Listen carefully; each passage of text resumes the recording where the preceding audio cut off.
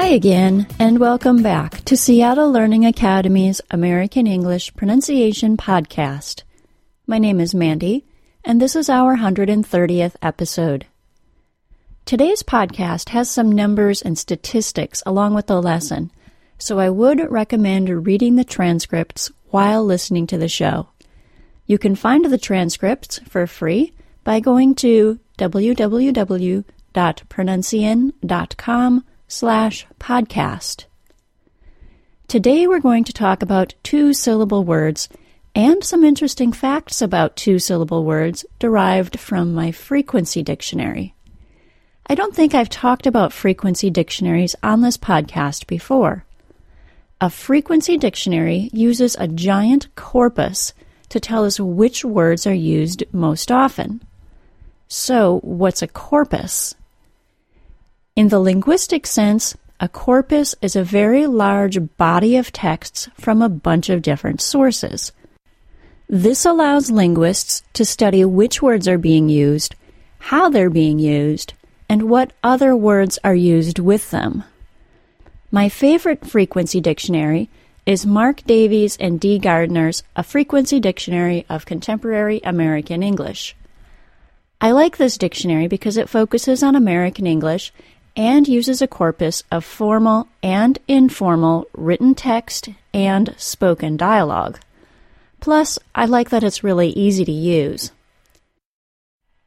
Now, you won't find phonetic transcriptions in this dictionary. It doesn't tell us how to pronounce a word, and it doesn't provide definitions, so it doesn't tell us the meaning of the word. It does tell us other words that are often used near a word, the part of speech the word is being used in, and, most important to me, how frequently we use the word. I found an interesting chart on the Oxford Dictionary's website about word frequency. They calculated, based on a corpus, that the 10 most frequently used words make up 25% of the overall words we use in English. This is incredible because it means that 1 in 4 words we use are comprised of the same 10 words. Now let me get a little specific and tell you that this includes conjugations of a word as a single word. So, for instance, the words have, has, and had all count as the same word, the base word have. Oxford Dictionaries says that 50% of all the words we use are made up of only 100 different words, and 75% of the words we use are included in only the top 1,000 words. This week, I decided to dive into my frequency dictionary to see how relevant the two-syllable word stress patterns actually are in the words we used most often. I was very surprised at the accuracy I found, and I got so excited about it that I decided to create 4 new exercises for the two-syllable word stress lesson. Let's review the pattern. The two-syllable word stress pattern states that two-syllable nouns, adverbs, and adjectives are usually stressed on the first syllable, and two-syllable verbs are usually stressed on the second syllable.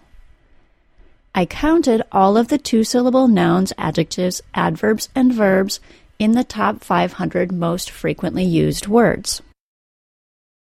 Within the 50 nouns on the list, 88% are indeed stressed on the first syllable.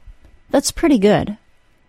Within the 12 adjectives, all of them are stressed on the first syllable. Wow. Within the 23 adverbs, however, only 62% are actually stressed on the first syllable. So that pattern is not followed so closely. And finally, of the 19 two-syllable verbs in the top 500 words, 84% are stressed on the second syllable. Again, that's pretty accurate for an English pronunciation pattern. So, if we do a little math, of the 104 total two-syllable nouns, adjectives, adverbs, and verbs in the 500 most frequently used words of American English, almost 84% follow the two-syllable word stress pattern. Like I said, I took these findings and created 4 new Pronuncian exercises from them. On Pronuncian, exercises are the additional material that's only available to our subscribers and members. This is the only way we can afford to keep so much material, including these podcasts, free to everyone. So, if you want the whole lists, along with their audio, and including the words that do not follow the pattern, you'll have to join Pronuncian. Since I love my podcast listeners so much, though, I'm going to do a listen and repeat activity with the most frequently used 5 words that do follow the pattern in each category. I'll start with the nouns, which we expect to be stressed on the first syllable. People, woman, country, problem, student. Here are the adjectives. Other, different, little, only, public. Adverbs, also, only, very, even, never. And here are the verbs, which we expect to be stressed on the second syllable. Become, begin, believe, provide, include. I'll link to the free 2-syllable word stress lesson on this topic in this week's transcripts, and the links to the new exercises are at the bottom of that lesson. I always encourage learners to listen to lots of genres and speakers of English to help notice and review the skills learned on these podcasts. A perfect place to find great speech is to listen to an audiobook.